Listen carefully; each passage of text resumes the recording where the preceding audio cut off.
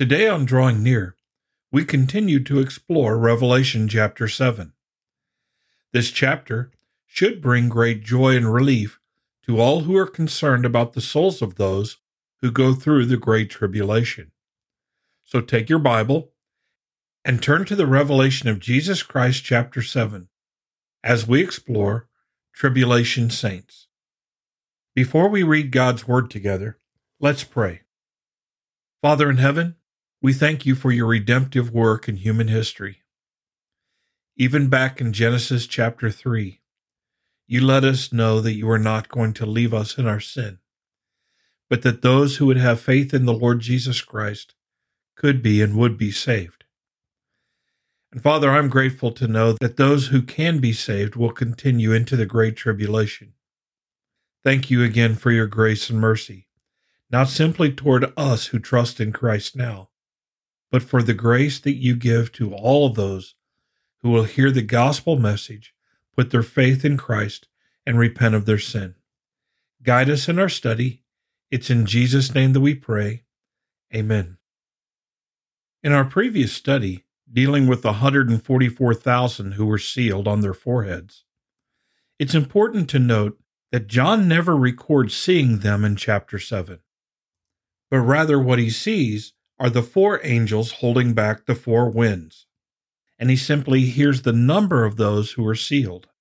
When we come to verse 9 of chapter 7, John sees this vast multitude who come from the tribulation. So we're going to begin reading today in chapter 7, verse 9. In verse 9 we read, "After these things I looked, and behold a great multitude which no one could number, of all nations, tribes, peoples, and tongues, standing before the throne and before the Lamb, clothed with white robes and palm branches in their hands, and crying out with a loud voice, saying, Salvation belongs to our God who sits on the throne and to the Lamb." As we look at verse 9, the phrase "after these things" refers to the fact that John witnesses this scene after hearing the number of the 144,000 witnesses in the previous verses. And when he says, "I looked and behold," this reflects some astonishment on John's part. No doubt John was amazed at what he saw here. As the last of Jesus' disciples, with the church under intense persecution, the number of believers in the Roman Empire could not have been that many. Not in the millions, but rather in the thousands. And now, John records in verse 9, he looks and beholds a great multitude which no one could number. And this multitude consisted of all nations, tribes, peoples, and tongues. Which means not only were there Gentiles in this group, but also Jews. In all likelihood, these are the result of the 144,000 witnesses which John sees previously sealed in this passage. Hopefully you'll recall that in our last study, we quoted Jesus as saying in Matthew 24 that the gospel of the kingdom will be preached in all the world. And so from all the world, these saints come and repent of their sin and are saved, and we see them now in Revelation chapter 7. I myself, and many others, see this passage as an indication that God has kept his covenant with Abraham. God told Abraham that his descendants would be as many as the stars in the sky, and they would be as uncountable as the sands on the seashore. Abraham's descendants do not just include those who are physically descendants. They're not simply Jews. The reference to all of Abraham's descendants includes a spiritual reference as well. We are told several times in the New Testament that those who by faith trust in the promise of God and in the Lord Jesus Christ are descendants of our father Abraham. So whether you are Jew or Gentile, if you trust in Christ, you are a descendant of Abraham. And this passage states that those who trust in Christ and therefore are Abraham's descendants are an uncountable number. They're a great multitude which no one could number. And John witnesses them before the throne and before the Lamb. and they're clothed with white robes, which obviously represent the purity and the holiness that come to the believers of Jesus Christ by faith, and they have palm branches in their hands. They are worshiping.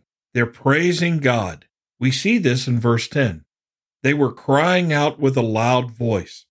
We need to emphasize this. They were crying out with a loud voice. There was no shyness. There was no intimidation.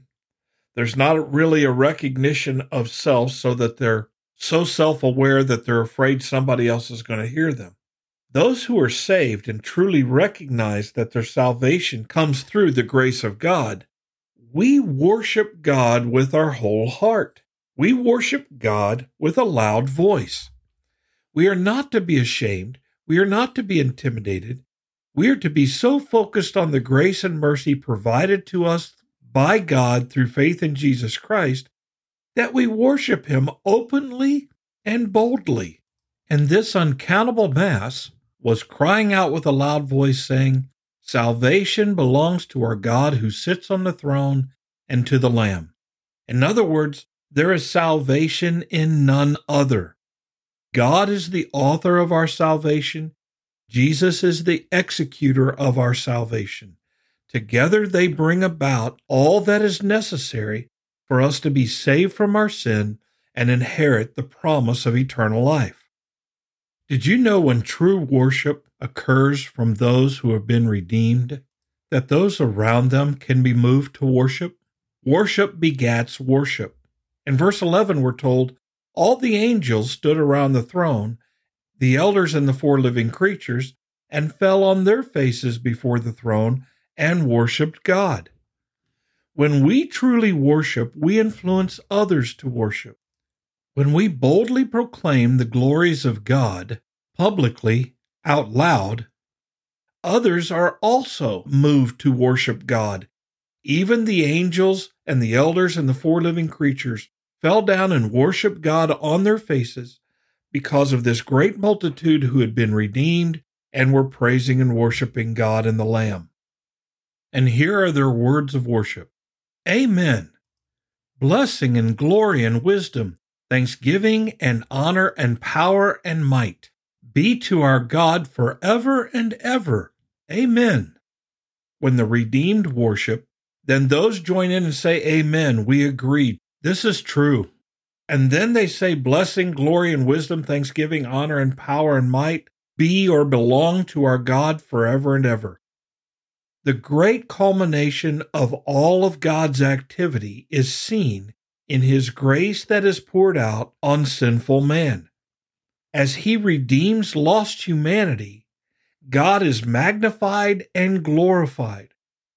And therefore, because we have been saved, we need to magnify and glorify God in our worship and in our witnessing. In fact, our worship should be public witnessing to the grace and mercy of God in our lives.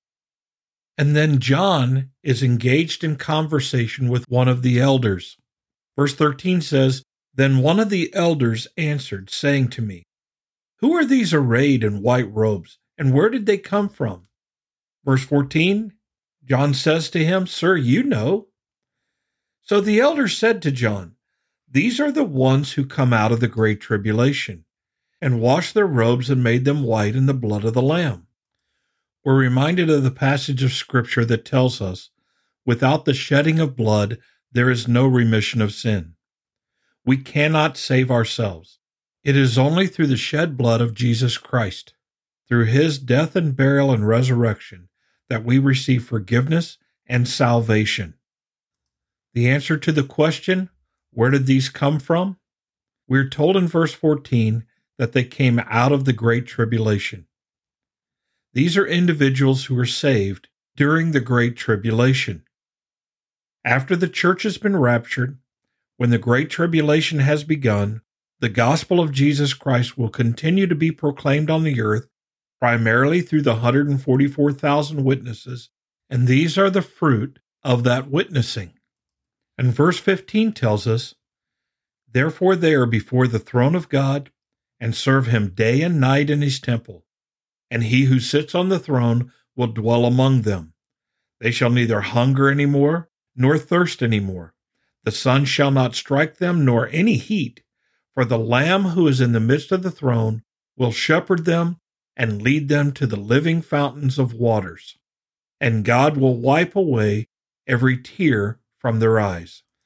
These are the promises that most of us have heard concerning heaven. And these saints who are saved during the Great Tribulation will not be excluded from these promises. They will share in all of the promises that all believers have held on to for all time.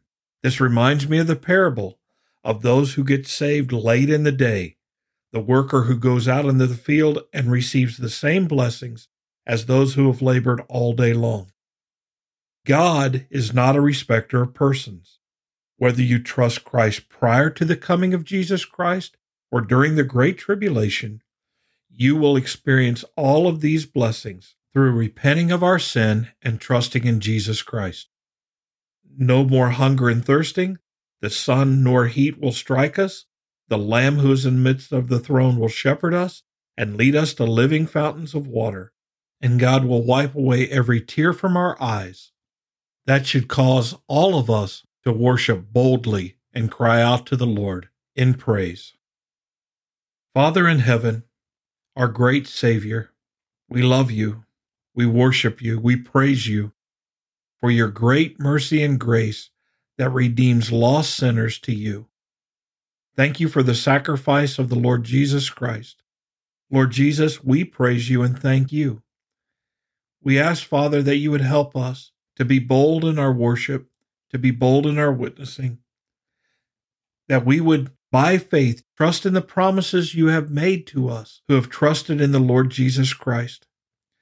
Increase our faith. Help us, Father, to be faithful to you all the days of our lives. And we look forward to the time when we will inherit the great promises you have made to those who have trusted Jesus. It's in his name that we pray. Amen. Thank you for studying with us today. You can subscribe to these podcasts on Apple iTunes, Google Play, or the Facebook page Drawing Near. Drawing Near is a ministry of FBC Tipp City, provided with the hope that we will draw near to God and he will draw near to us.